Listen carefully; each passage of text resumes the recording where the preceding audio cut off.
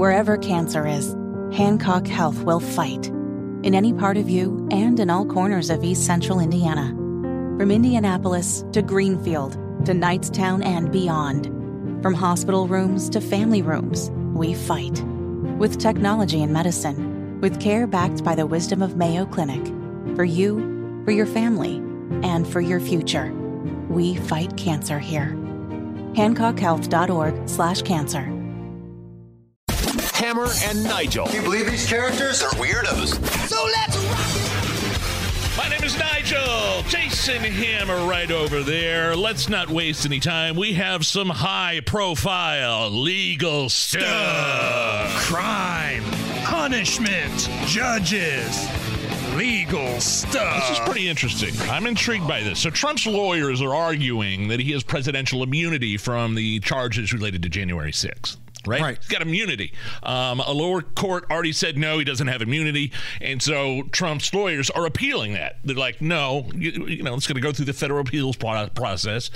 Now, the guy going after Trump, special counsel Jack Smith, is begging the Supreme Court to take the case because he wants to put the pedal on the metal on a decision so they can get Trump on trial before the election. Right. The trial is in March, but it's on hold right now because of the appeals, right? So Smith's team has asked the Supreme Court to review the district judge, Chutkan's ruling that Donald Trump is not immune.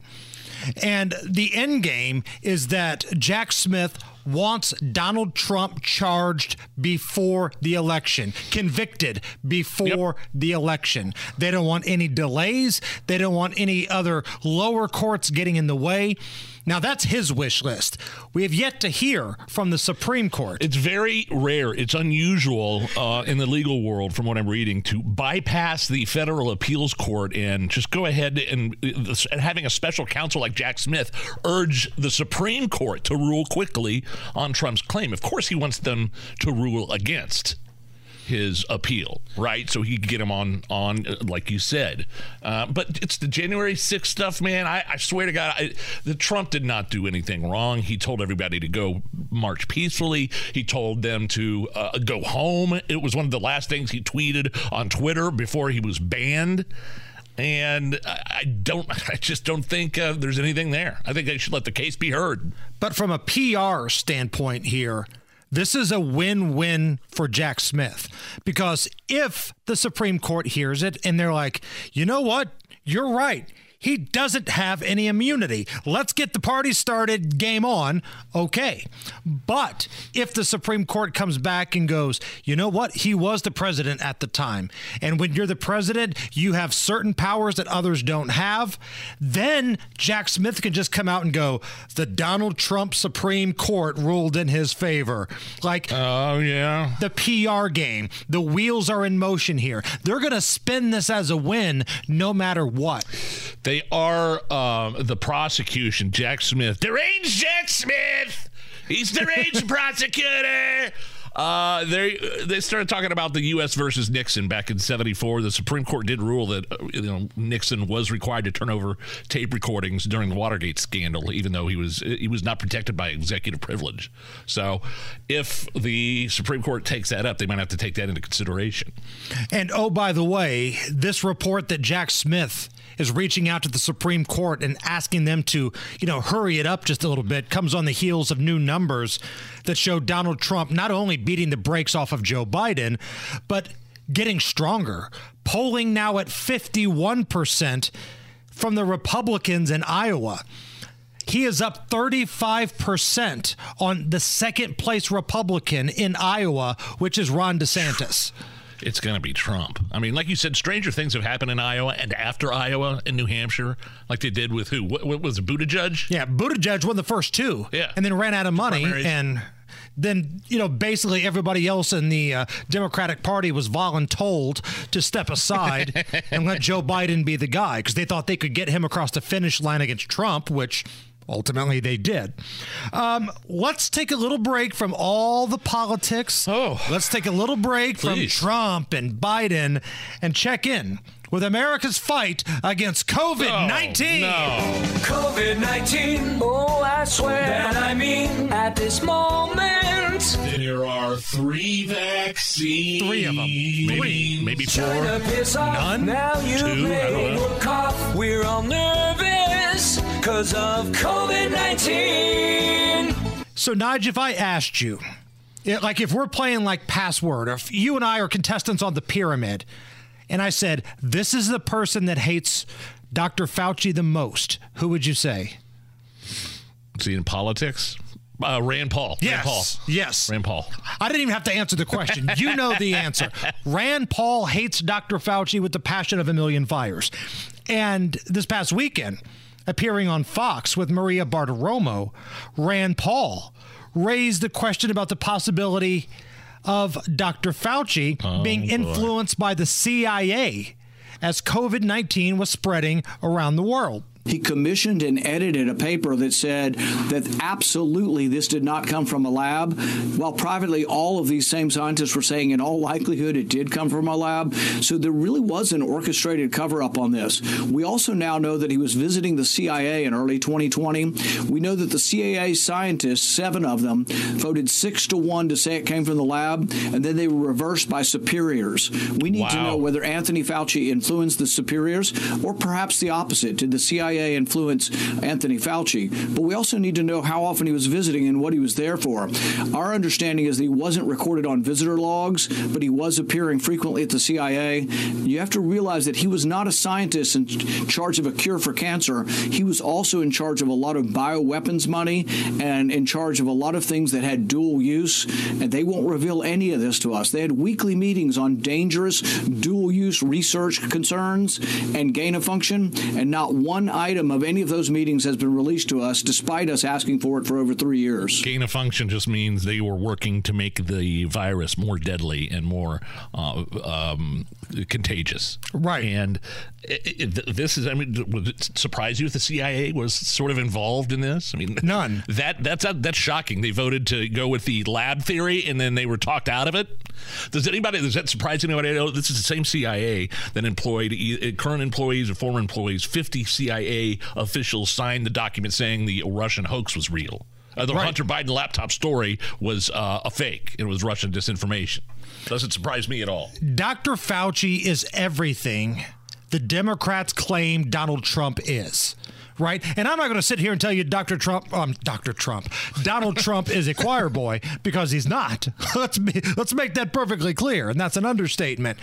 But if you want to talk about liar, government corruption, Dr. Fauci checks every box. And for those Democrats that always say, Trump supporters, you're in a cult. Well, I can point a finger right back at you. Oh, boy, the Fauci cultists are crazy. I mean, the signs I've seen in downtown Zionsville in the Village that say, like, they're yard signs. And some people put, like, political yard signs, like BLM. I saw one that said, thank you, Dr. Fauci. That's all it said, with a period. The Branch Covidians that worship the Church of Fauci are next-level cultists. We are checking in with America's fight against COVID-19.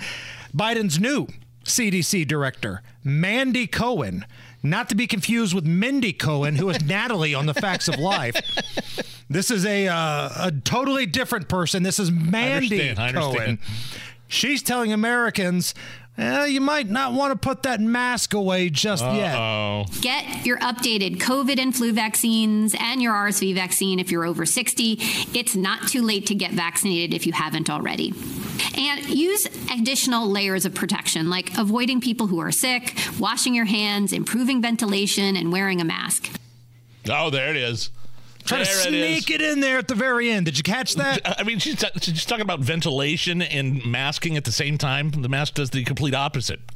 I mean, remember when they were putting up plastic partitions between booths at restaurants, checkout lanes at the grocery store? They were hindering circulation. They were hindering filtration. And no, I don't think I'm done with the mask. I'm done with it. Have you got a flu yet? Did you get the flu vaccine yet? I have not got the flu, and I have not got the vaccine. Yeah. All right. Mandy Cohen, though, the CDC director now, claiming everybody should wear their masks again. Elon Musk, your thoughts? Go yourself. Dr. Evil, your thoughts? How about no? And last but certainly not least, Steve Stewart, your thoughts. Take his mask and shove it. I ain't wearing it no more. Come on.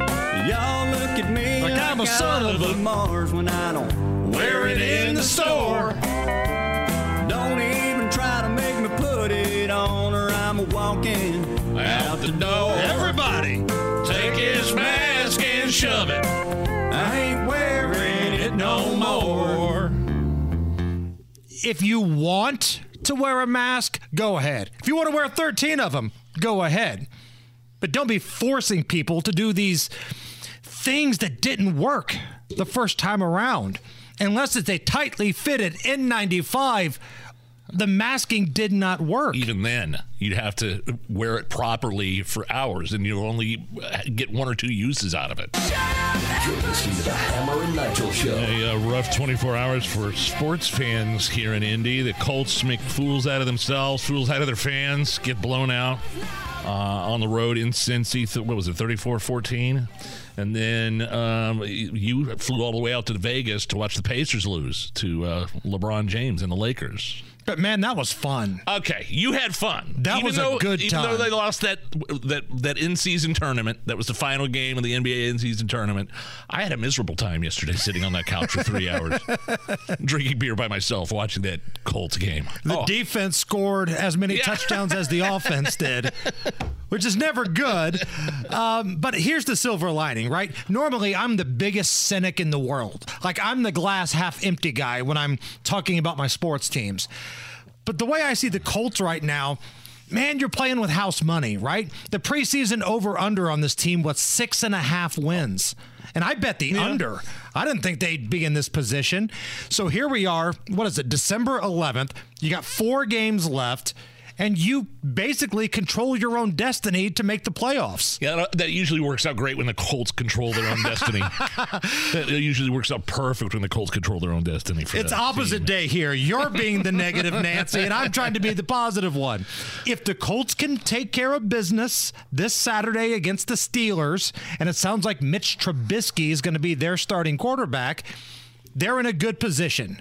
I didn't expect the Colts to be this far along this season. I thought they'd stink, and we'd be talking about how far did the Colts have to drop to draft Marvin Harrison Jr. So, look, bad loss yesterday, but everybody else in the division lost too. And if you can sneak into that wild card race, those teams above the Colts, they all got to play each other. The Colts are still in it. If the playoffs were to start today, they'd be the 7th. Right. And I think if I'm looking at the standings right, they would either play Baltimore or Miami on the road. Ooh.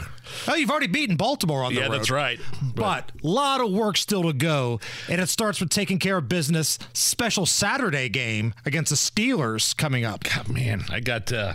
They flexed that game to Saturday. I'm not going to be able to watch any of it. Oh, no. I got to do stuff with the family on Saturday. Pat Sullivan had to go and invent this big train thing, Santa's train at Sullivan Hardware, 71st and Keystone. And I got to take my family to the Santa train. And then we're going to eat after that. Can't you just ditch him like you did on ice skating?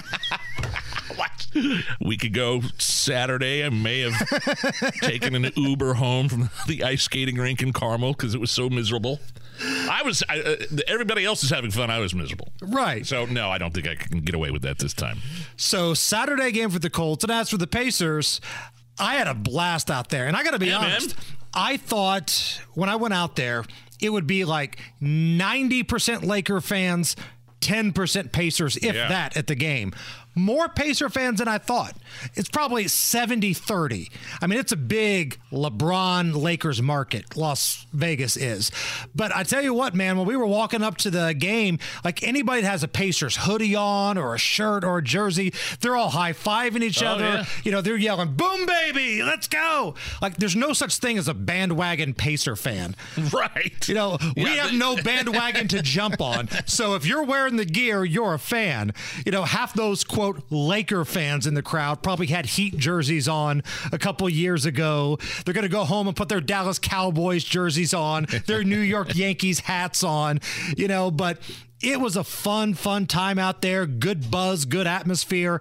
Now, I don't want the Pacers to blow all of this mojo by laying an egg against the worst team in the league tonight. Yes. The Detroit Pistons. Pacers are at Detroit, and I think Detroit has lost like 18 or 19 in a row. They did not win a game in November. They went 0 for November. So are you betting on this tonight? I'm going to sit it out, but I'm telling you, this is the perfect spot for the Pistons right here.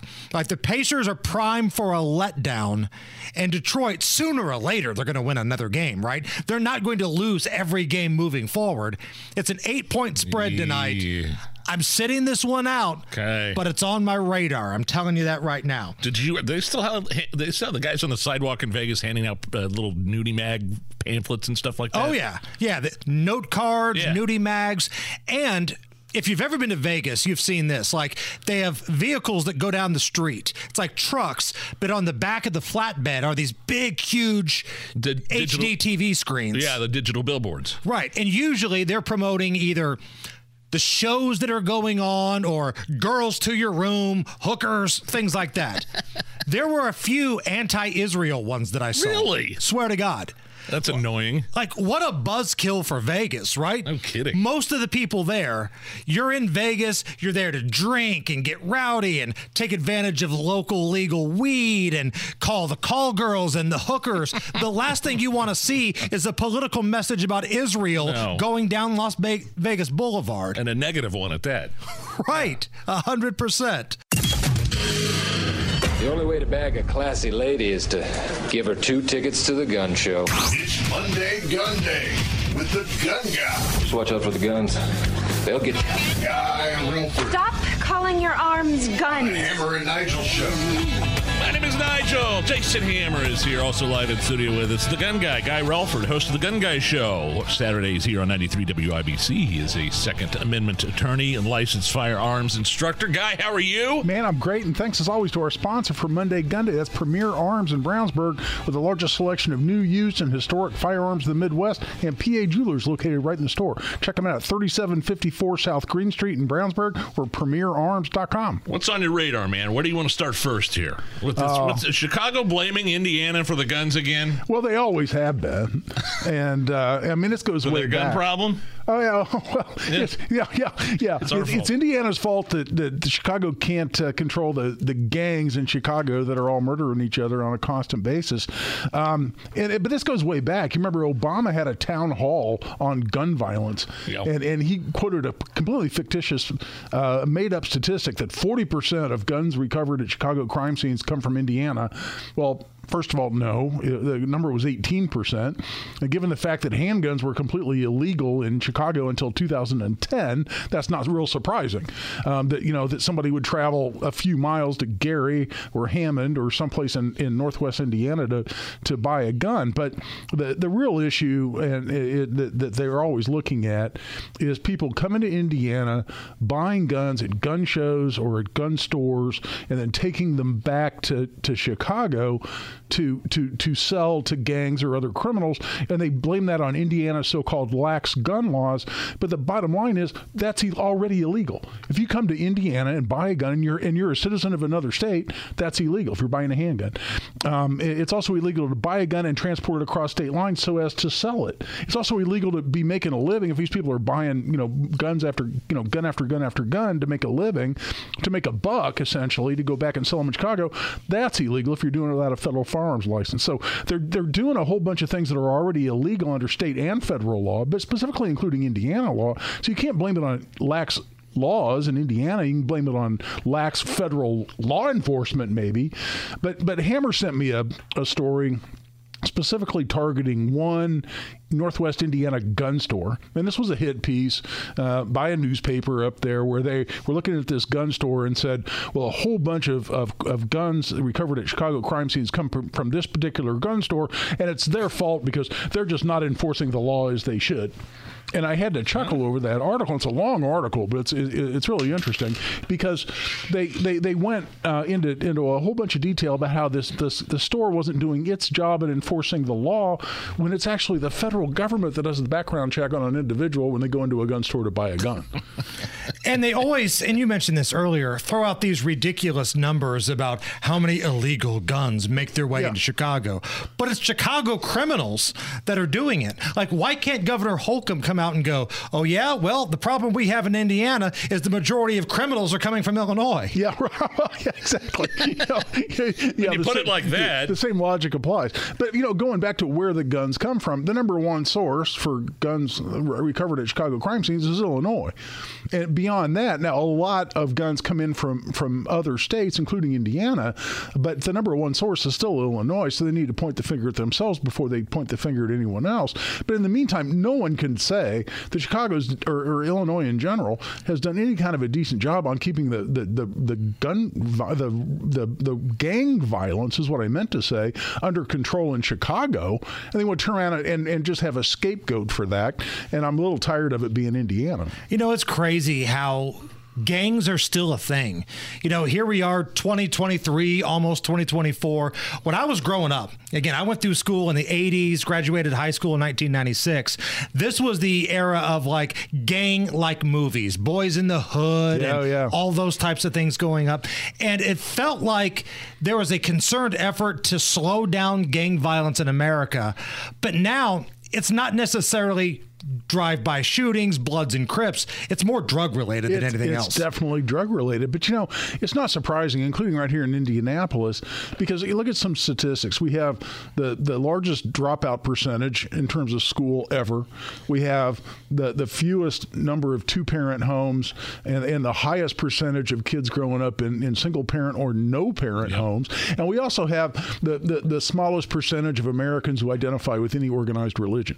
So where are people learning their morals, their principles, their concepts of right and wrong? It's on the street, man. And a lot of times when they go to the street for those lessons, they're getting them from fellow kids on the street, which invariably turn out to be gang members. And Nigel, this is kind of what we talked about when we did the radiothon over the weekend. The lack of a dad, the lack of a positive male role model in a lot of these hotspot communities.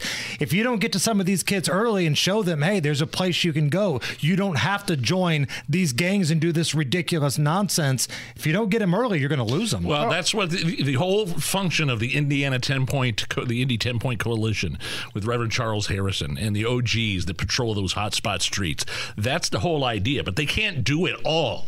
Right. That's always been my thing. Like they can't do it all. They have success in the spots that they patrol, and those guys that used to be gangsters and now rolling with him and Charles Harrison and talking to the youth. And they say the biggest thing is they have no regard for human life whatsoever. They're not scared of dying. They're not scared of going to jail, and they're not scared of taking a life. Yeah, and they're not scared of going to hell. That really goes back to the principles that I talked about. But a lot of people out on social media talking about toxic masculinity, right? We hear that all the time. Oh, it's toxic masculinity. You know what we have in this country? We have toxic lack of masculinity. We have a toxic lack of strong male role models, because it would make a tremendous difference in the youth of this country, which would make a tremendous difference on levels of crime in this country. It's Monday Gun Day with Guy Relford, the gun guy, joining us here on the Hammer and Nigel show. Man, the Israelis are buying up guns in droves. They are signing up for all the paperwork they need to arm themselves. I don't think I've ever seen anything like it. No, it's amazing, but it's also sad in a way, because until the Hamas invasion here a few weeks ago, private gun rights in Israel were incredibly restricted, and restrictions. In a country where everyone has to do military service, right? You get out of high school and you go do a couple of years in the IDF, the Israeli Defense Force. So people are trained on firearms in the military, yet private gun ownership almost didn't exist. Well, all of a sudden they had a big aha when you had Hamas terrorists kicking in people's doors, and they had no means of defending themselves. And then all of a sudden we have these horrific videos of people being drug out into the streets and people being kidnapped and people beheaded and raped and all the horrific things that Hamas did. And the Israeli government kind of got an epiphany and said, maybe it'd be a good idea if these people had the capacity to defend themselves. And the only good news coming out of this, and it's hard to find, but the fact that the Israeli government has decided, oh no, private gun ownership needs to be a thing, and they are issuing licenses, quote unquote, to be able to have a gun in private individuals at an absolute breakneck breakneck pace, as you mentioned. At one point, it was something like 90,000 a day. You and I traded an article on that, Jason, and it's pretty amazing. But it's also sad that came at a time when having the private guns in private homes would have been tremendously helpful, as some bad guy with an AK-47 is kicking your door in. Well, speaking of AK-47, same thing in Ukraine. It's the liberal progressives that want to give a blank check to Ukraine and are against anything 2A. These are the same people that are cheering on the Ukrainians because we're arming them. You talk about, we're giving them guns. We're not giving the Israelis any guns, or maybe they're buying the guns from us, but hand over fist AK-47s to civilians in Ukraine. And it's like we are. That's the example. It's like that's why you need to arm yourself. But you know what I thought about? When I saw some of those numbers and I realized exactly what was going on here, I forgive me, but I went right back to the wording of the Second Amendment. Yes. It goes back to how incredibly brilliant our founders were all those years ago, where they talked about a well-regulated militia. That means a private citizenry. That's all it means. Private citizenry. Well-regulated means capable and trained and equipped, necessary to the security of a free state. Security of a free state. Do those words ring true when you look at Hamas terrorists kicking in unarmed civilians' doors and doing with them as they would with free reign because the citizenry wasn't armed? Necessary to the security of a free state. The necessity couldn't have been better proven than what we saw in Israel.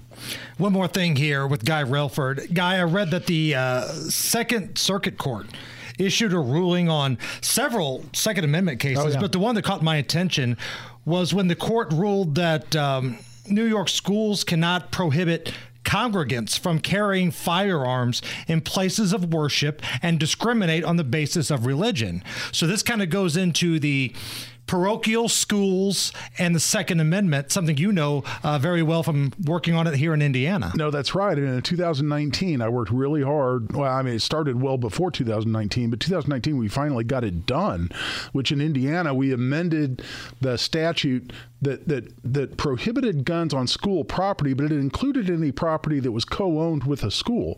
And so how many parochial churches are and Catholic schools are on the same property? All of them, right? Right. And how many other churches have a licensed daycare on the same property or have a school somewhere in the same building on the same property? So a lot of folks were prohibited from carrying because it was considered school property. We fixed that in 2019, where now you can attend a worship service or a religious ceremony in a house of worship, even though legally it's considered school property. That was a big win in 2019. And let me tell you, not only do I carry when I go to church, I carry an extra magazine when I go to church. And that's only because churches are targets. And we know it. We've seen it all over the country.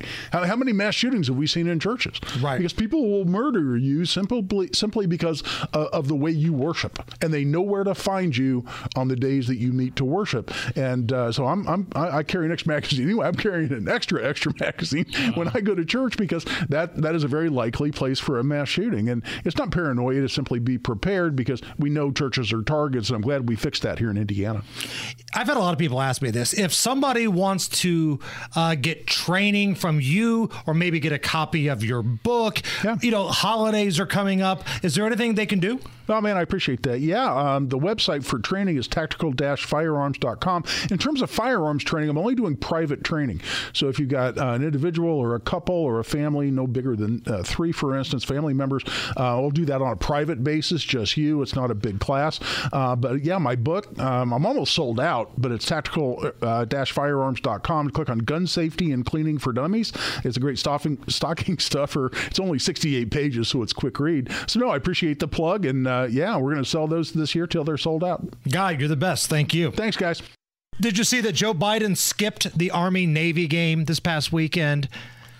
No. Oh, no, but I did see the opening of that game. Like the 3-minute presentation, that was incredible. And the flyover was incredible, too. I love the Army-Navy game, but I love those boys. Pretty much all the presidents have gone to this, right? Trump went 3 times. Obama went once. W went 3 times. Clinton went. Ford went. JFK, Coolidge, Wilson, Truman, Roosevelt. They all went. Biden would get booed. That's why he doesn't go to these things. Let's go, Brandon. But I was told 82 million people voted for that guy, and they love him, right? There would be an F Joe Biden chant at the Army-Navy game. Sorry. Hammer and Nigel. Can you believe these characters are weirdos? So let's rock! My name is Nigel. Jason Hammer right over there. This is pretty cool. Tucker Carlson. I think he's been gone from Fox News now since around April. He's launched an online TV network, a subscription streaming service, Hammer. TCN, the Tucker Carlson Network. Subscribers can pay $9 a month, or there's a discount if you want to buy an annual pass right away. Goes down to $72 annually. Interviews, documentaries, a lot of behind-the-scenes stuff. Right. He put out a tweet earlier today talking a little bit about why he's doing this. They told you the guys torching Wendy's in 2020 were mostly peaceful. They said that masks worked. They told you the vax was safe. They've tried to convince you that Russia blew up its own pipeline. The corporate media lied too much, and it killed them. Then it goes on to show some highlights of what a show may or may not be.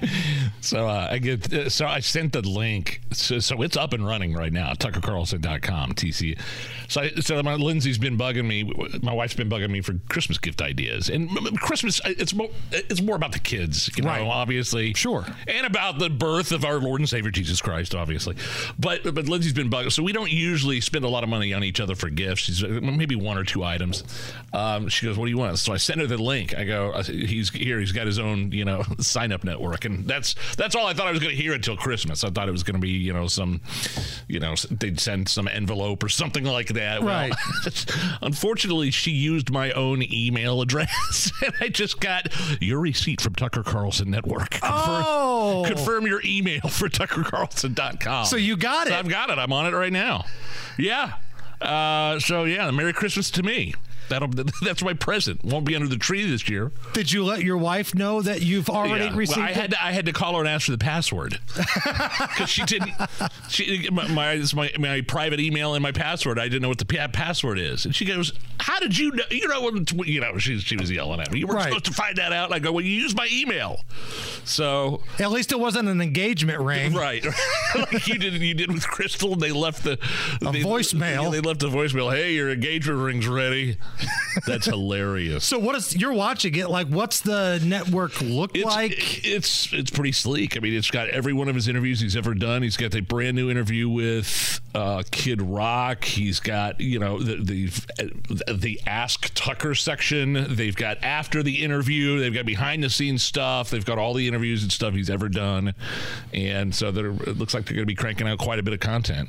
See, I'm like you. I like the commentary. The interviews are okay, but I like Tucker spitting fire. Yeah. That's what I would sign up for. Yep. Now, the other thing that crossed my mind when I heard that Tucker was launching this network today was, that's not going to be a guy that's interested in being the vice president of the United States if he's launching and rolling out a new network, right? What audio did we play of him? Somebody asking him that. Maybe it was Roseanne on her podcast that asked him if he would be VP. He goes, I don't know. He didn't deny that he wouldn't. And Melania did an interview, I think, with like the New York Post or somebody that said that was her number one choice for her husband, Tucker Carlson. So a guy running his own network, I mean, probably is not going to be VP, you're right? If you're considering that, you don't roll this out right now. No. Right? Not at all. Just when you thought everybody was done with primary debates, CNN has said, hold my beer. We're going to do 2 more Republican primary debates in 2024. No! No! Either you're about to get ran over in an Austin Powers movie by a steamroller, or you just found out there's going to be more debates. So the RNC, they are no longer a part of this. Ronna McDaniel and the RNC, they have wiped their hands clean. This is nothing of theirs. This is all CNN. And CNN has set the policies for these debates. Qualifications, right? Right. To qualify for the Iowa and the New Hampshire debates, there's going to be 2 of them, candidates must receive at least 10% in 3 separate national and or polls that feature Iowa or New Hampshire. 10%? Right. And these got to be these are CNN approved polls. Correct. So the whole idea is shrinking the field, getting rid of Vivek and Chris Christie. DeSantis against Haley. Chris Christie is not going to get 10%. No. You know? Now, I will be sad not to see Vivek Ramaswamy at a debate because while he doesn't have a chance to win, he makes those things worth watching because he just gets on everybody's nerves. He gets under everybody's skin. And he's very polished. Right. He's a great orator, no doubt. So, not to be done over by the debates saying basically you're done here, Vivek. He took part in a Twitter Spaces conversation over the weekend. Is that where they go? They have a big. How would you describe the Spaces conversation? So it's kind of like a big conference call, basically. Yes, conference call. Yeah, on Twitter, on X. Certain people, have access to a microphone. Yep. It's like a conference call meets a Zoom call. That's a Twitter Space. Elon Musk hosted this, and it was supposed to be about Alex Jones and him coming back to social media, why Elon decided to do it. Alex Jones was a part of it. He was sounding very apologetic, if you will, talking about why he's happy to be back. There's a bunch of people that were a part of this. But at one point, Vivek Ramaswamy, who still had his microphone turned on, clearly it was on his phone, you can hear him go to the bathroom and take a leak. Shut up. Now, over 100,000 people heard Vivek's stream here. Take a listen. So our children basically give up on the future, decide not to have children. That's all I'm saying. And Elon Musk is promoting an optimistic, pro-human future that the science and evidence shows is real and that we need. Gentlemen, I have to go. Yeah, I just want to be sort of exactly. I want to be very clear about my position. I'm super pro-human, and I mean all humans. Humans in America, humans in somebody's Africa, got their thing open and everywhere else. Somebody's got their phone open in the bathroom. Yeah, that's Vivek. Vivek, that's your phone, Vivek. I'm not able to mute you. Vivek. Sorry about that. So, well, I hope you feel better. I feel great. Thank you. Sorry about that, guys. That was a long pee. It was a good pee. I mean, that's a total Frank Drebin from the Naked Gun moment, isn't it? The Queen's American Goodwill Tour is completed successfully, and we can all take pride that the Queen has chosen our sixth visit.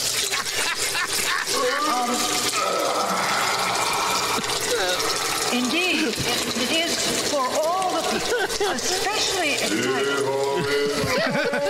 Will be. Totally. I mean, still one of the funniest scenes ever in a movie. Oh, man. I watched that, years later after seeing Naked Gun when I was a kid. I still laugh hard at that's one of the funniest moments in the movie right there. Whoops! If you're looking for a reason to drink tonight, it's Monday. We're getting back into the grind of things. If you're looking for a reason to slam back some of Grandpa's old cough medicine tonight, how about this? 38 years ago on this date, in 1985, the Super Bowl Shuffle from the Chicago Bears was released. This was like the team video that the Chicago Bears did. Here's a little bit from when the Fridge was doing his part. You're looking at the fridge, I'm the rookie. I may be large, but I'm no dumb cookie. You see me hit, you see me run. When I kick your pass, we'll have more fun. I can dance, you will see. The others, they all learn from me. I didn't come here looking for trouble. I just came to do the Super Bowl Shuffle. And they released that middle, of the season. It was a monster. Everybody, was fascinated by the 85 Bears. It went viral before we knew what going viral was. a couple of years ago, this is back when Stan Lear was still our news anchor in the afternoon. I miss Stan. He's retired. He's living the sweet life, but he's a Chicago Bears super fan. Like, he's one of the guys like you would see on Saturday Night Live, Ditka slamming his chest, right? We had a contest saying whoever could donate the most money that was a Chicago Bears fan, Stan Lear would customize his own line in the Super Bowl Shuffle. Well, some Bears fan made a huge donation to the Salvation Army, and to his credit, Stan Lear came up with his own line to the Super Bowl Shuffle. We're not here to start no trouble. We're just here to do the Super Bowl Shuffle. I'm the funky news guy known as the Man. I hate the Packers, and my name is Stan. The Salvation Army is my other team. Got 34 buddies making good the dream. Radiothon gonna rule this town. Peace on earth. Everybody bear down. Stan Lear, the great, a couple years ago doing the Super Bowl Shuffle. Miss that guy. Hammer and Nigel presents It depends upon what the meaning of the word is. Is this anything? All right, let's rock and roll. Hammer, how do we play Is This Anything? I will run some stories by you. You break down all the information, and you give us a verdict. Is the story anything or not? Is this anything? Crazy Buffalo Bills Kansas City Chiefs game yesterday. Wild finish. And after Travis Kelce made a big catch in the game. Chiefs tight end, right? Chiefs tight end, love interest of Taylor Swift. Tony Romo, who was broadcasting the game, made a little slip about the actual relationship Kelce has with Taylor Swift. Oh, what a play to Kelce. As you see, Kelsey's wife, Taylor Swift, in the audience. Or, I'm sorry, girlfriend. Not yet. What? You don't know something we don't know, do you? He should absolutely make her his wife as soon as he can. What's he waiting for? Put a big, giant, multi-million-dollar ring on that finger. So that was kind of awkward, but not nearly. But Chiefs lost the Bills 20-17. That inning sucked. I mean, for the Chiefs, right? That penalty that was called, Hammer, right? I mean, so I was at the airport. I was doing my connection layover, and I'm trying to walk over to my gate, and I look up at the screens, and I see Patrick Mahomes flipping out. Yeah. Like, I didn't see the play. I just saw the reaction. So I texted you and Rob, and I'm like, "What's Mahomes so upset about?" Yeah, it was an incredible play where Mahomes passed it to Kelce, and then Kelce turned around and lateraled the ball back to another player, and that player ran for a touchdown. With like a minute left in the game. Yeah, with a minute left in the game. I think it was it tied? I think it was tied up. Chiefs were down 3 or 4. It would have won the game. It would have won the game. But there was a guy standing off sides, basically. A guy on the offense. His last name's Troy. Right. Or Tony. Was it Tony or Troy? I think Tony. He was just a little over the line. Tiny. It was a BS call. It was actually embarrassing, but that kind of Freudian slip where, there's Travis Kelce's wife, Taylor Swift. Oh, I meant girlfriend. Not nearly as awkward as Tony Romo, all horned up after seeing. Remember this? After seeing Dolly Parton's halftime performance a few weeks ago. She was wearing the Cowboys cheerleading outfit. Yeah. You saw that coming, didn't you? You said, I think she's going to go with a little cheerleading outfit tonight. And I was like, wow, it's pretty good. What do you think we're going to see? I mean, she looks amazing, right? You never know what's going to happen wonderful. here. Who doesn't like Dolly Parton? No, she's absolutely an American treasure. That's for sure. And Jim Nantz wanted no part of what Tony Romo. She's hot, isn't she, Jim? Like elbowing him.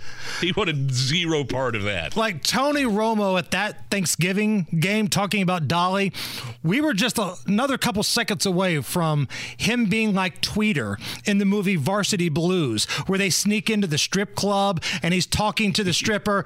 I have had relations with older women. Scott Kahn's character. Yeah. I think that's where Tony Romo was going there. Speaking of the Cowboys, do you remember when Troy Aikman started a country band in 93, back in 93 with other teammates called I think they call it the Superboys? Oh, God. They came out with an album called Everybody Wants to Be a Cowboy, where each one of the players would take lead vocals. Here's Troy Aikman, who's also an NFL broadcaster. He does games with a Buck, right? On Fox. On Fox. Here is Troy Aikman in 93 performing Oklahoma Nights. Let's see how long you can take this.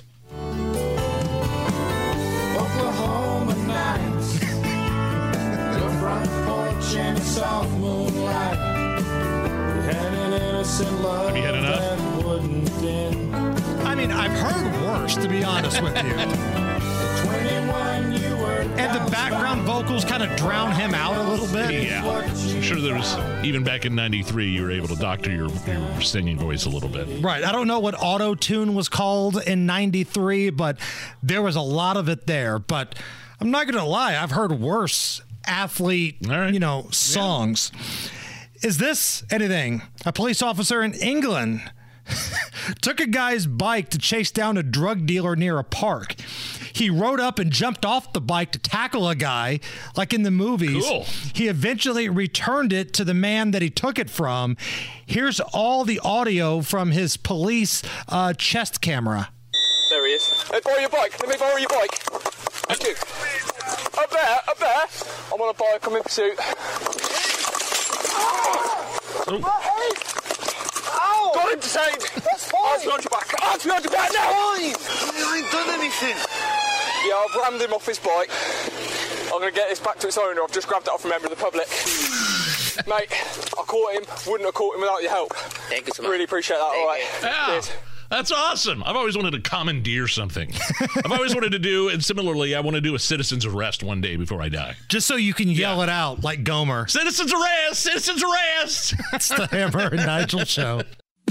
The Hammer and Nigel Show. Okay, the Colts embarrassed themselves yesterday. They embarrassed their fans in Cincinnati, 34-14 rout. My name is Nigel. That's Jason Hammer over there with a special guest to break it all down for us. Kevin Bowen is with 107.5 The Fan. He's part of the morning show, The Wake Up Call with KB and Andy.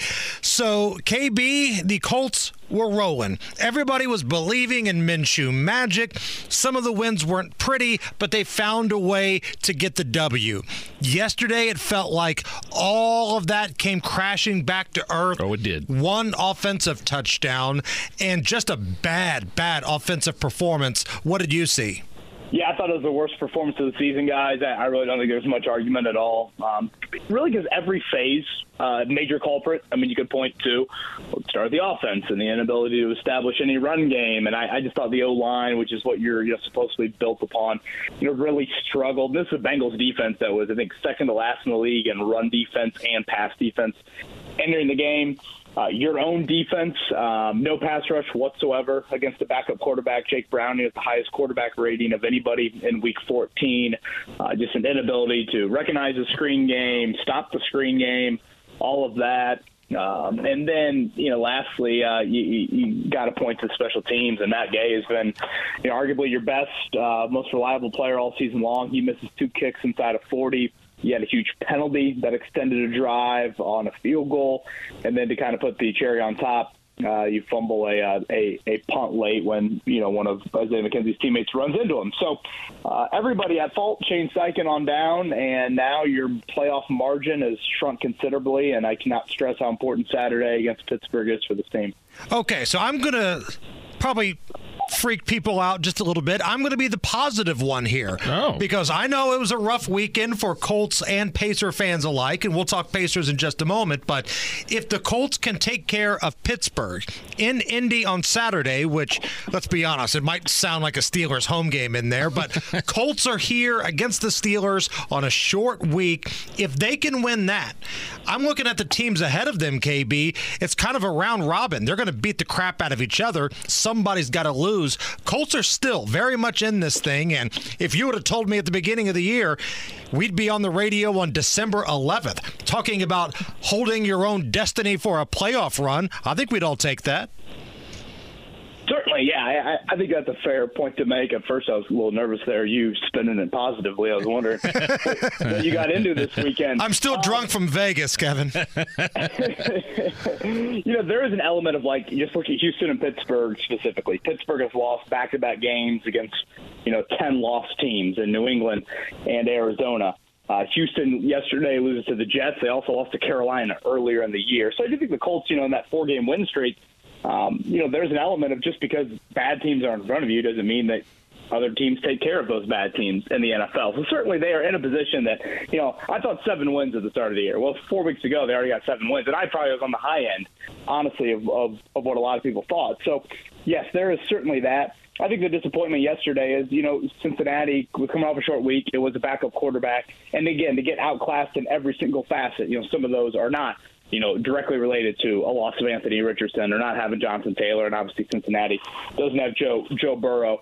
But, everything is right in front of them, and they're going to continue to have a very manageable schedule down the stretch. And really, if they win Sunday, they'd really have to kind of fall on their face, I think, the rest of the way not to make the playoffs. Kevin Bowen, 107.5, The Fan here on the Hammer and Nigel show, talking about that embarrassing Colts loss at Cincinnati. I saw you on the pregame show on Wish, doing a great job. What's it like for you as a guy to have to go and interact with the players who just got their butts beat, just got absolutely embarrassed? I mean, I'm assuming it's a pretty easy gig going in the locker room after the game and asking questions after a win. But after a loss like that, it's got to be pretty tough for you as somebody that is covering the Colts to ask questions. What's that like for you? Yeah, it certainly is a bit awkward. Yeah. Now, I do think for the most part, and I can't speak for all 31 other teams, but I do think the Colts have a lot of guys in that locker room that they understand there is kind of just a level of professionalism that they got to answer the questions. And, some of the guys that I mentioned earlier, Matt Gay, Zaire Franklin, Bernard Ryman, DeVorce Buckner, I mean, some of the guys that did speak yesterday or even today, I think all of them have kind of, certainly taken the high road of, we got outplayed individually, team-wise, unit-wise, et cetera, et cetera.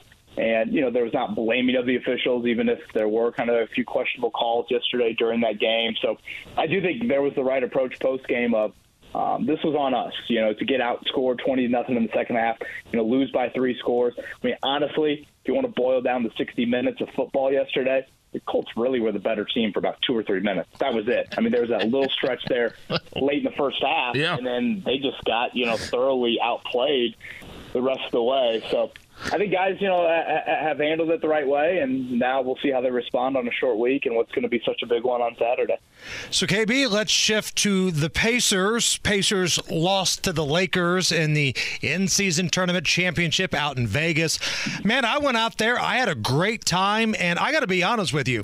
The thing that I love that this in-season tournament has done for the Indiana Pacers, it's reinvigorated a fan base. Because when I went out there, I thought it would be 90-10, Lakers fans to Pacers fans ratio. I mean, it was still a Lakers home game. I would say it was probably 70-30, 70% Laker fans, 30% Pacer fans. But the Pacer fans there were loud, were high-fiving each other. Everybody's yelling, boom, baby. There's no such thing as a bandwagon Pacers fan. So these guys were all legit. And even though they lost, I thought this whole in-season tournament thing was really good for the Pacers. Yeah, I could not agree more. I think just a roaring success, much needed, frankly, for the franchise, much needed for this current rebuild as well. It's kind of jarring to even say it, but, when you think about it, Hammer, it's been 9 years since this franchise has won a playoff series. It's been 6 years since they've won a playoff game, period. And the last 2 times they're in the playoffs, they were swept. They've lost 9 straight playoff games. So, when you consider the history of the Pacers, I mean, we're not used to that. No one is, whether you're, whatever, a little bit younger than me, a little bit older than me. I mean, nobody is used to that for this franchise.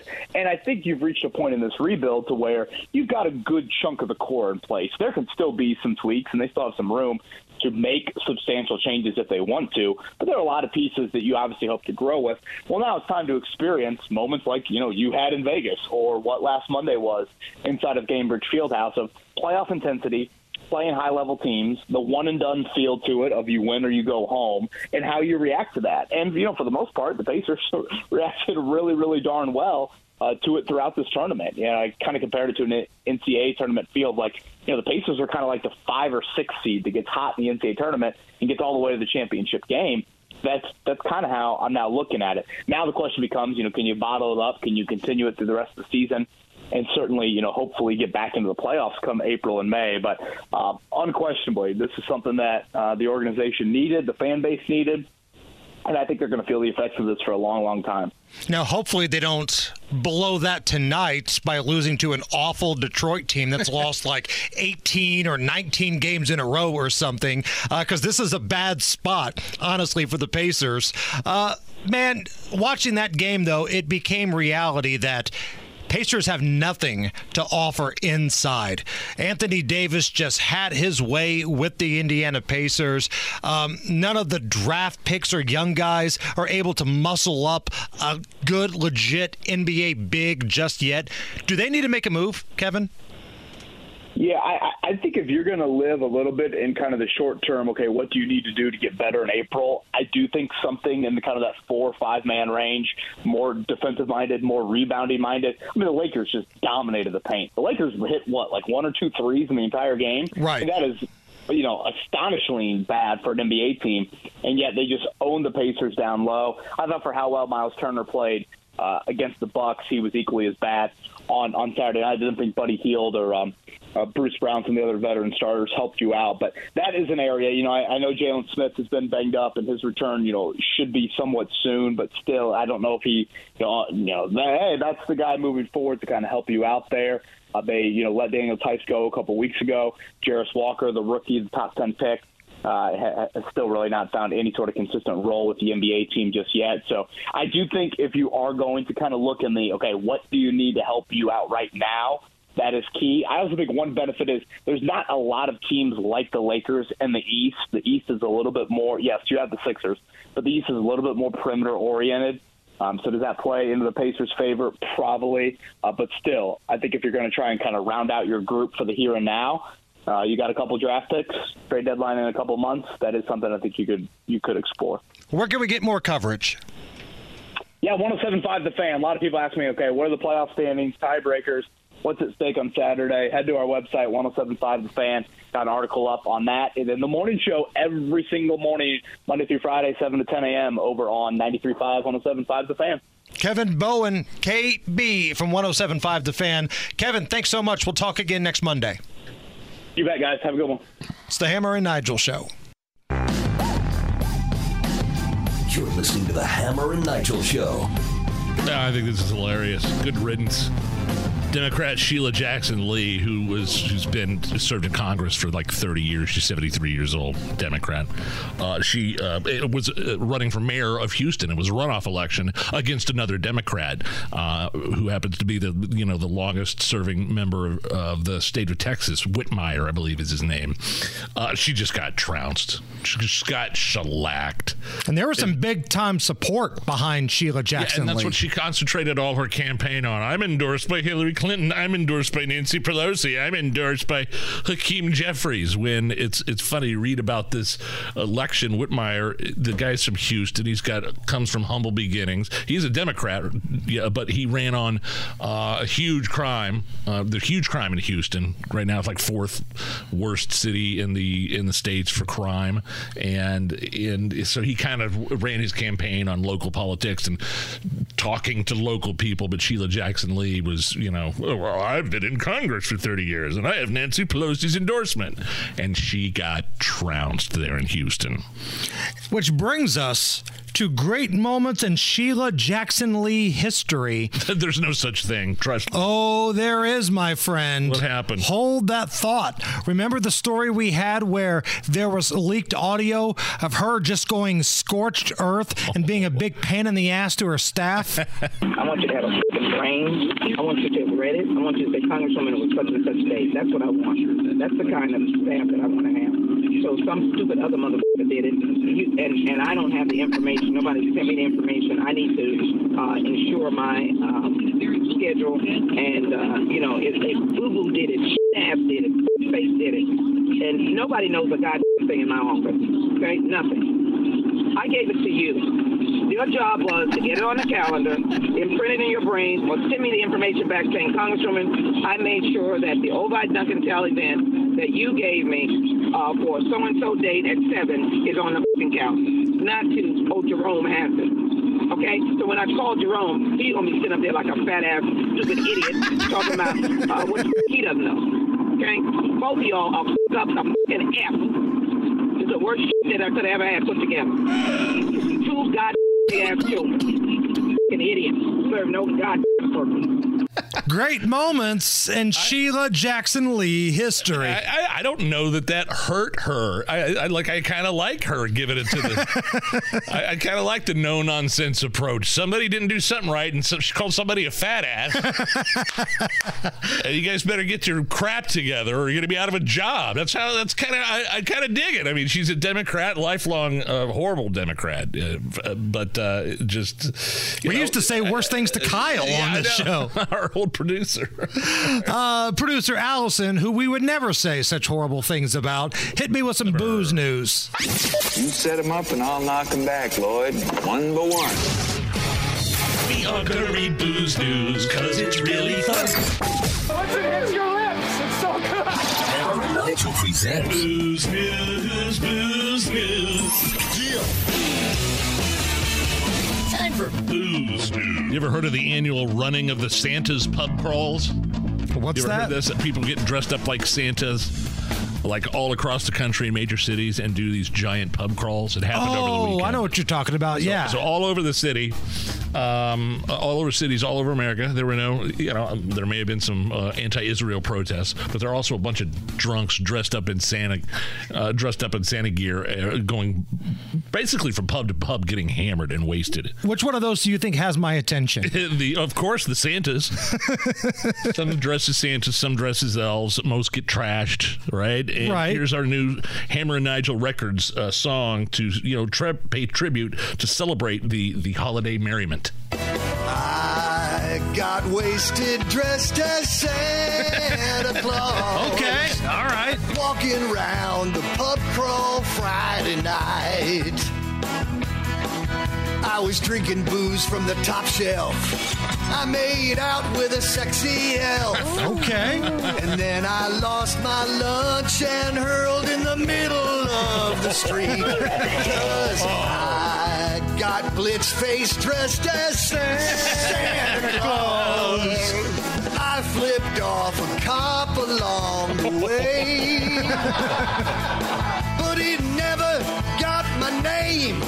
'Cause we all were dressed the same. Yeah. We were all dressed as Santa Claus that night.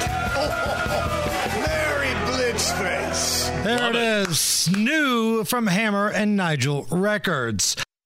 Hammer and Nigel. Can you believe these characters are weirdos? So let's rock it. Rolling on a Monday here on the Hammer and Nigel Show. I'm Jason Hammer. Big Nige is here. Hello. And I think it's about time we check in with wheelin' dealin', hair sniffing, kiss stealing Joe Biden. I got hairy legs. How many push-ups you want to do here, pal?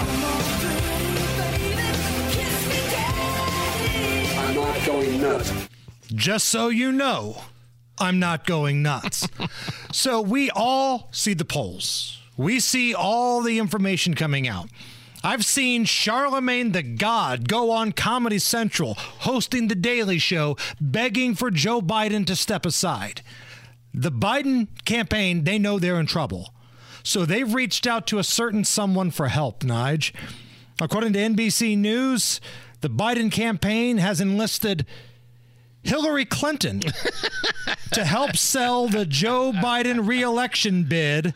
And old Hillrod hosted a big fundraiser at her Georgetown home. Failed politician Hillary Clinton in terms of her presidential runs? Is that what you're talking about? The lady that lost to Donald Trump in 2016? Correct. So unlikable that you lost to Donald Trump? Voters looked at those two candidates and said, you know who's more likable here? Donald Trump.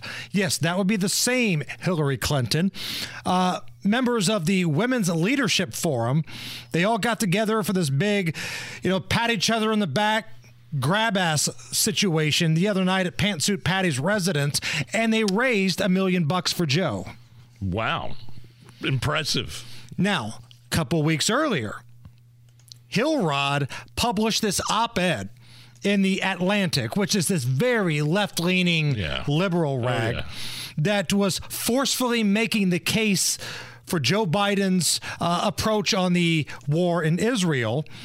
And she's also on tape. I think we played the audio of this, shutting down like hecklers, yelling at her when she does her speaking tour engagements about the way Joe Biden is handling things. So it sounds like she's been on the take from the Biden campaign for at least a couple of weeks now. Where's Obama? Well, I'm glad you bring that up because NBC News report states that he is scheduled to be more of a part of this campaign later down the road. He's the closer, basically. Oh, I got you. He's Josh Hader warming up in the bullpen right now, and when it comes time to go to the pen, you bring out the guy that's going to throw the heat. Yeah, I don't know if I'm Joe Biden, I want Hillary Clinton's endorsement or help. I mean, look at it the other way around. Back when Stacey Abrams was running for governor of Georgia, she did not want anything to do with Joe Biden or his endorsement down there in Georgia. Right. So it's kind of the same thing happening here. She's so unlikable, so unpopular that she lost to Donald Trump. I'm talking about Hillary Clinton in 2016. We are checking in with Joe Biden, and something I've got in common with Joe. We were both out in Vegas over the weekend. I guess I just missed Joe Biden when I flew in on Saturday. It's a shame. But he was there on the campus of UNLV, where they had a shooting the week prior, talking about gun control. Now, I'm telling you that this speech was about gun control because when we play you the audio, you might not have any idea what in the hell this is about. No. All these mass murders, not this weekend, but have been because people have picked up kids and grabbed stuff off of counters, off of their...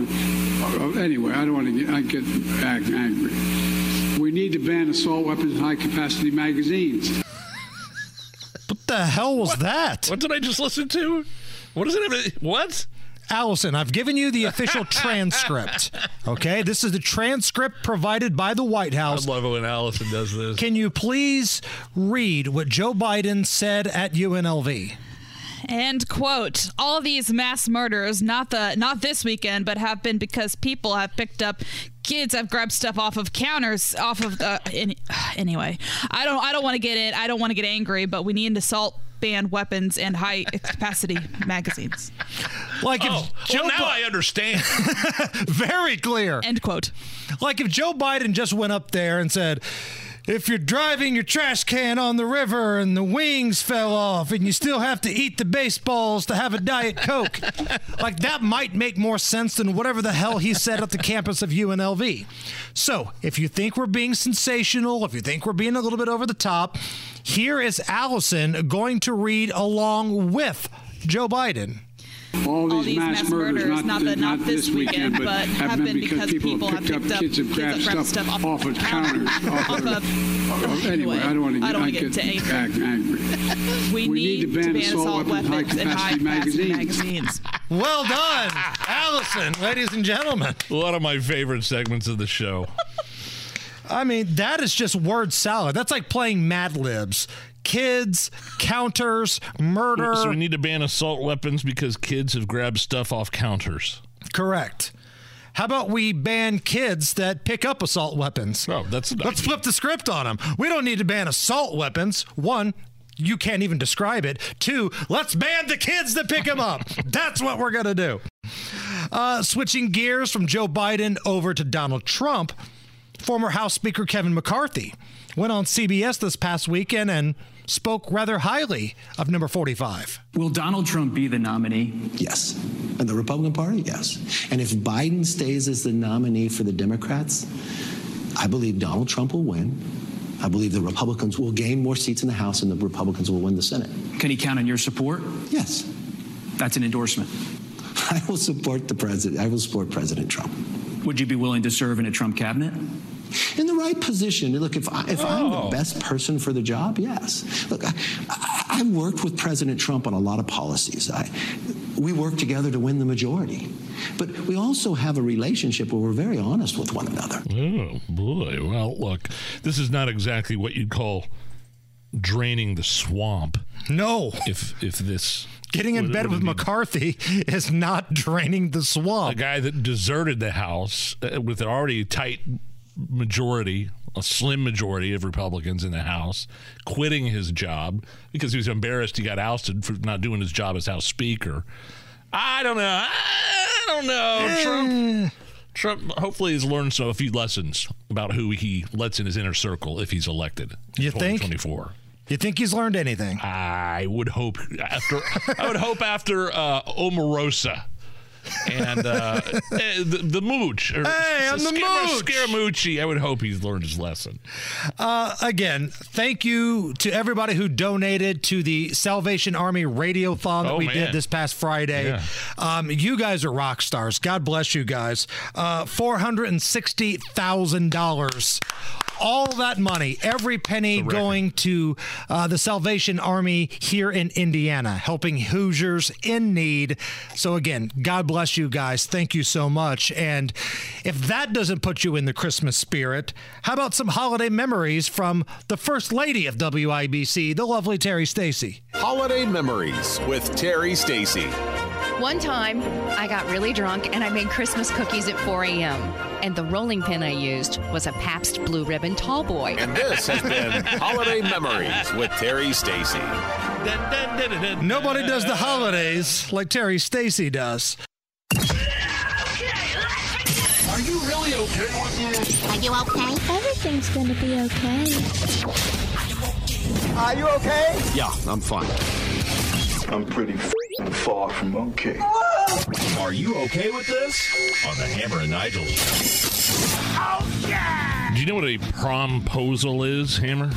I do. It's like an over-the-top, unique way for a junior or a senior in high school to invite their date to prom. Right. It's the bastard stepchild of these over-the-top gender reveal parties or proposals for weddings. All right, bear with me here. Stick with me on this one. A high school in Arizona is being sued after a student in an SUV crashed into a motorcycle as part of a promposal. The student in the SUV was supposed to, be pulled over by the security officer, and then he would ask the passenger to prom, right? So this lawsuit claims the security officer and the principal of the school all were in on this. Here is the injured student's sister and the attorney talking about the accident and the lawsuit. After the accident, we could tell that he's become a little bit more withdrawn and closed off. It was not a good plan. The estimated speed of the car involved that was being driven by the student was over 40 miles an hour. He very easily could have died in this accident by just milliseconds difference in timing. Are you okay with this?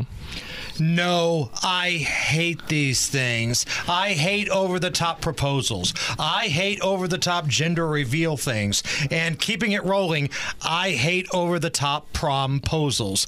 Now, when I say over-the-top, I'm talking about this. If you go to the girl's house and, you knock on the door and you've got a sign and flowers, will you go to the prom with me? Okay, fine. Didn't your son do that?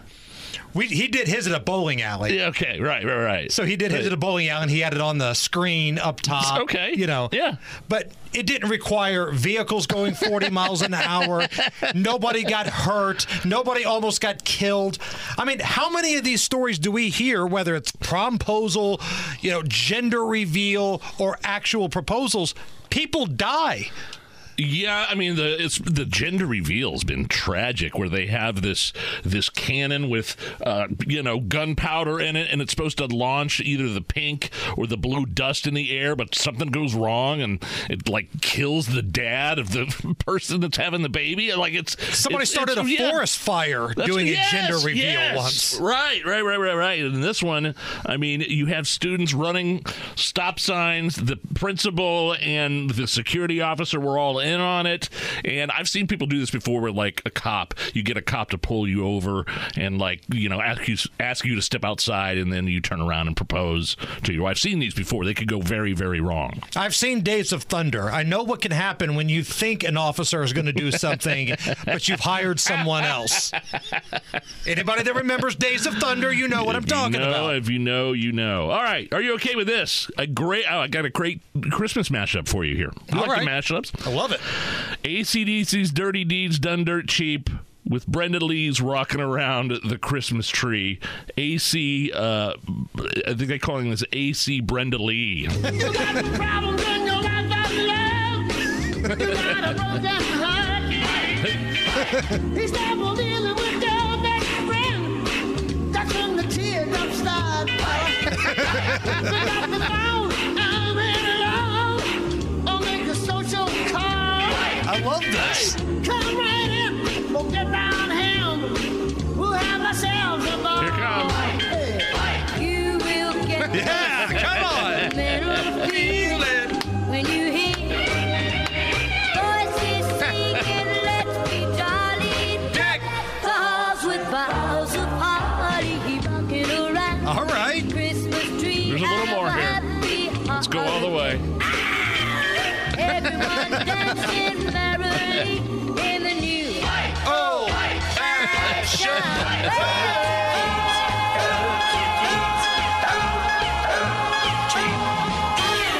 Are you okay with that mashup? I wasn't in the Christmas spirit before. Now I'm the holliest group of you-know-whats this side of the nut house. Yes, I am.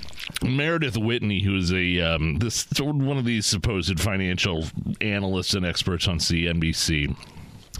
You're going to love this one. This is right down your alley. She has implied that legalized sports betting could be to blame for young men not getting married, not dating, and not having sex. Check this out. 63% of young men are single, and that's the highest it's ever been. And 50% of those young men have no interest in dating, not even casually. And 30% of those men, or 30% of young men, say they have not had sex in over a year and don't seem to care. So the point being, they're getting pleasure out of sports betting instead. Sports betting now through technology is as easy as buying something, ordering a pizza online, or shopping online. And what you see is young men who've grown up with gaming are used to doing everything on their phone, and now they can do all sorts of betting on their phone. So DraftKings says that they've doubled revenue every year, expected to double revenue over the next 3 years. So blaming sports betting for young men not getting married, not dating, not having sex. Are you okay with this? No, because this is just an excuse. Back in the day, we would just call these guys nerds. Nerds could not get married, and nerds would not have sex. But now they blame it on apps on their phone. They blame it on sports betting. They blame it on video games. They're spending too much time at home. Listen, you can walk and chew gum at the same time. I like sex. I like gambling on sports. Maybe I'm the unicorn here. I don't know. But you can walk and chew gum at the same time. That feels like an excuse to me. I will make a confession on this show. In my 20s, I was dating a lovely lady. We were at my house. I was addicted to Grand Theft Auto at the time. Okay. I would have Grand Theft Auto on one screen and have the Pacers game on the other screen. I'd drag an actual cooler of beer up to the loft with me so I wouldn't have to go up and down and get beer. Smart. So she was there hanging out one night, and she's like, hey, come on in the bedroom, And so I'm like, all right, I'll be right there. 5 minutes later, are you coming? Yeah, and I'm sitting there playing, Grand Theft Auto. She finally just left. Wow. Are you sure she was attractive? Yeah, I'm very attractive, yes. Way out of my league. Way out of my league. But I just kept on putting it off because I was in the middle of a game. Well, so I would say, knowing how naive you can be from time to time, like, did you know she was ready for relations? She made it clear. But I was in the middle of a game. And you said no. No, I didn't say no. I said I'd be right there. Hold on. But you never went back in there, so that's a no. Well, the game was taking longer than I thought. But that's, there might be a tiny bit of validity to what this was saying. I stand corrected. I love this. According to a new survey, nearly half of men think they can land a plane if they had to in an emergency. Are you okay with this? Yes, I am. And like a commercial jet, like an airliner? Right. So I started thinking about this, because I was flying yesterday. Went from Vegas to Dallas for a layover. Yes. Then Dallas to Indy. And the worst things always cross your mind when you're on a plane. Maybe I'm the only one, but I'm thinking, man, what if we go down? What's going to happen? When we hit turbulence? The worst things in the world go through my mind. But this study says that half of the men think they could land a plane in an emergency. I'm okay with this because there's this pilot named McKay Beeler, and she spoke to this survey and said with the right guidance of the air traffic controller and enough of confidence, you could probably bring the plane home. Now, you might crash it upon landing. You might bang the plane up a little bit, but you could probably bring it home if you can just find the microphone, the radio, and you listen to air traffic control. Yeah, I don't want to find out. I don't want to try. Okay. But on the flip side to that, I see how bad people are driving cars. So I do feel like maybe that number is a little inflated. If you can't, drive a car properly without using a turn signal, I don't think you're bringing a Boeing to a safe landing at the airport.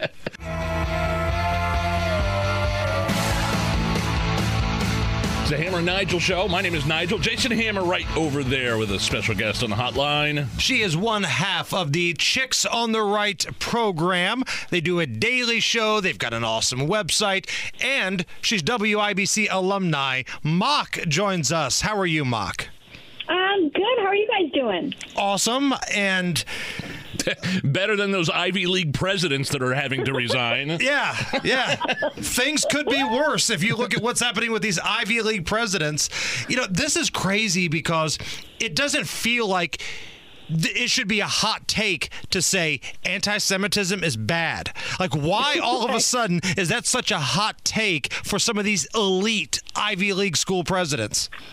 It's amazing, right? So Liz McGill is gone. We're still waiting on the other two, Claudine Gay, and I don't even remember what the MIT lady's name is. Was McGill Penn or Harvard? Penn. Okay, and Gay is Harvard. I think they're all got to be gone. I mean, I know the lady from Penn is definitely out of there, but it's so funny because they testified in front of this committee about anti-Semitism on college campuses, and they were like, well, it depends on the context, Right. It was the old Bill Clinton, depends on what your definition of is. Exactly. This was not complicated, and Elise Stefanik gave all three of them ample opportunities to be clear about their stance, and they just could not do it. Now, if you would have put any other group in place of the Jews, they would have had no problem. I mean, if you would have asked, hey, is calling for the genocide of gay people wrong at Harvard? I can assure you that Claudine Gay would have been very, very quick to answer in the affirmative. But when it comes to Israel, when it comes to the Jews, these university leaders have shown just how anti-Semitic they are. And it's crazy because these were the first people that were finger-wagging you during every other crisis, right? When it was 2020, when it was the summer of love, white students, you need to sit down and listen. When it was COVID and COVID restrictions, heaven forbid you didn't have 17 different booster shots, they would wag that finger at you and kick you off campus. But when it comes to doing horrific things against the Jews, they turn the blind eye.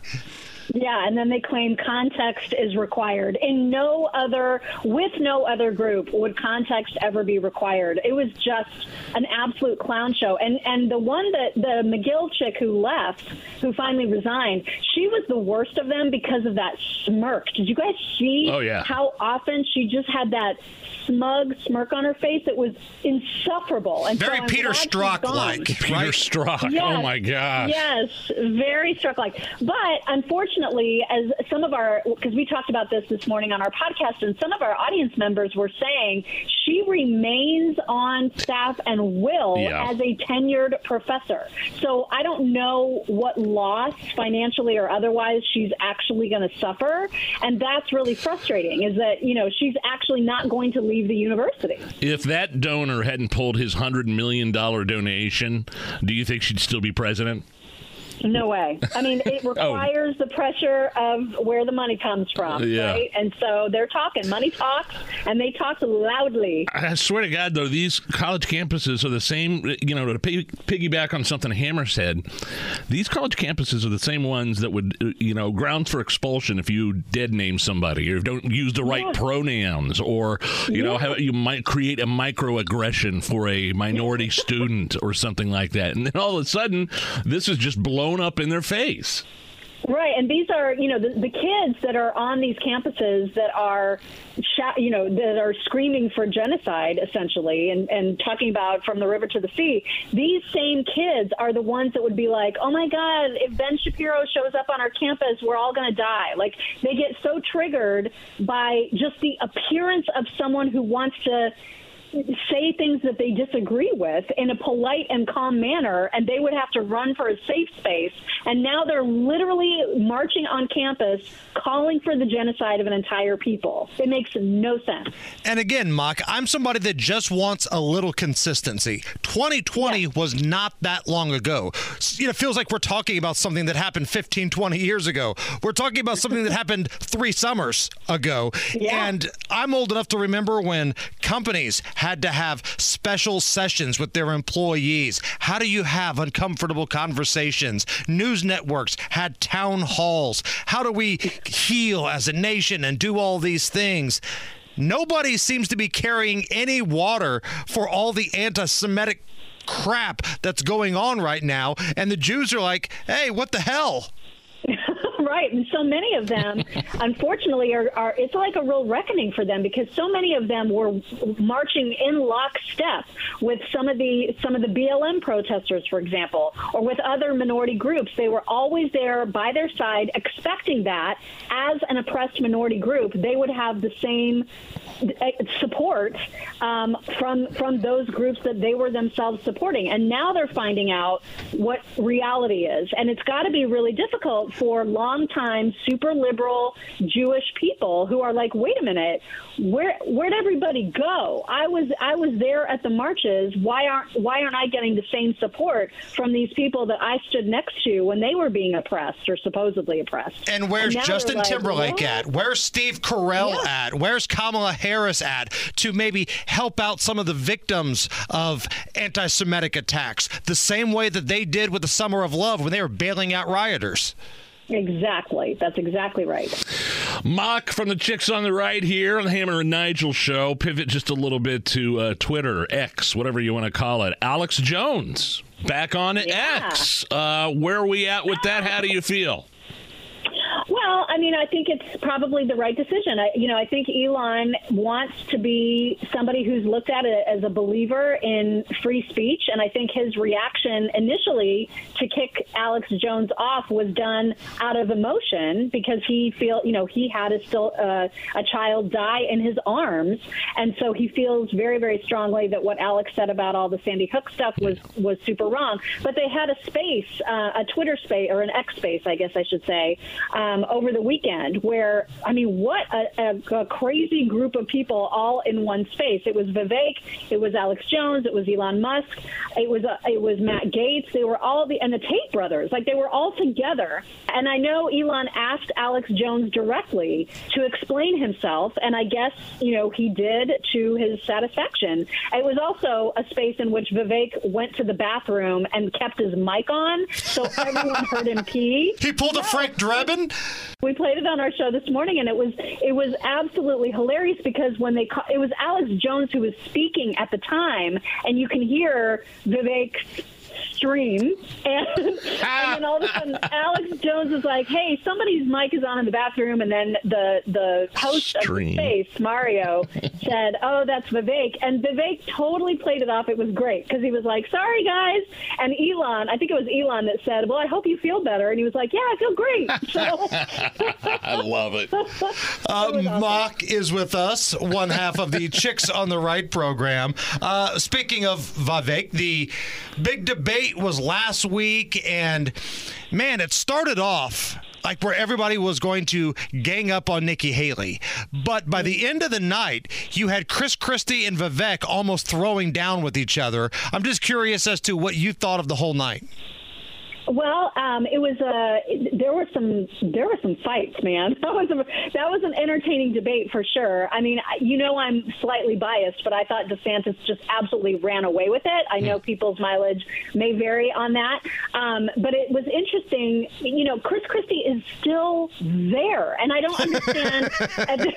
I don't understand that at all. But what's interesting too is that was the RNC's last I guess, participation in any GOP primary debates. There's going to be 2 that are on CNN in January, but the RNC is not going to have anything to do with those. And that means, I think, unless I'm wrong about this, but I think that means that those same 4 will be back on the stage because there won't be the same milestones to achieve in order to make the RNC's requirements because they're no longer involved. Well, I think CNN, what I read, and I might be wrong about this, is the restrictions and requirements might be a little more strict as to narrow down the field to Nikki Haley and DeSantis is what I gleaned. I hope that's true. Yeah. I hope that's true. Well, I still think Vivek should be up there because I love him. I love the guy.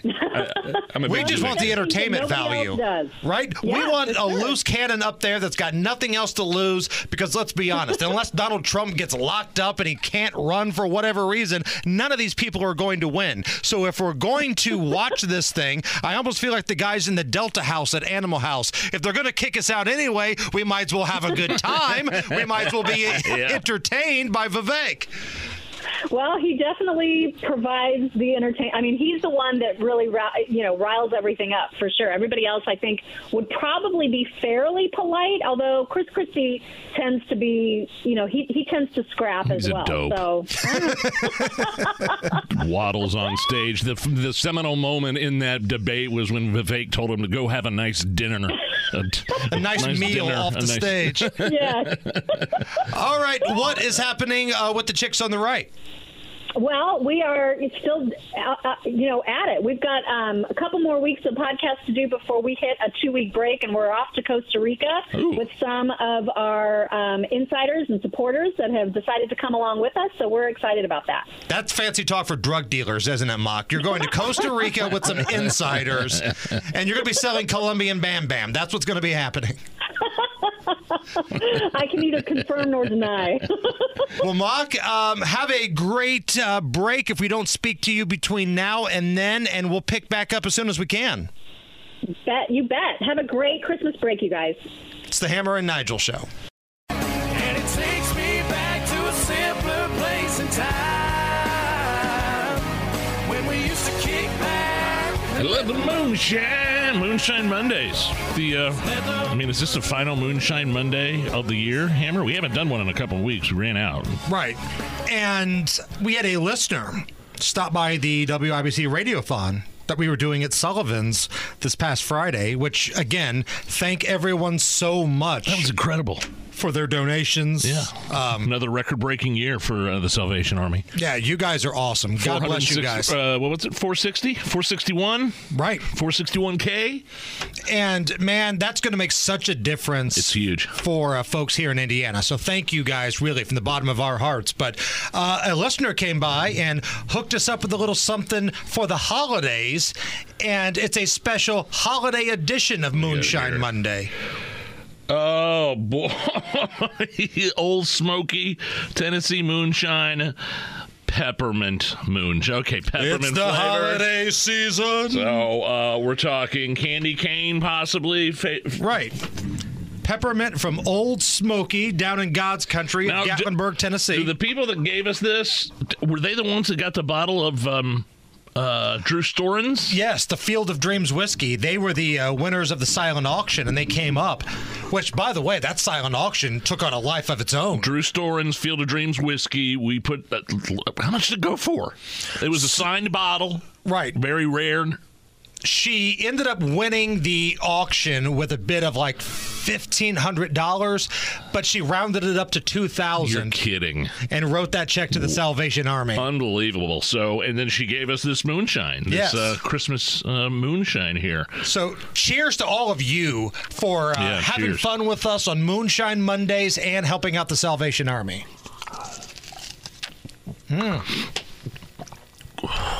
Ooh, yeah. Yes, sir. Wow. It's candy cane in a cup right there. Woo!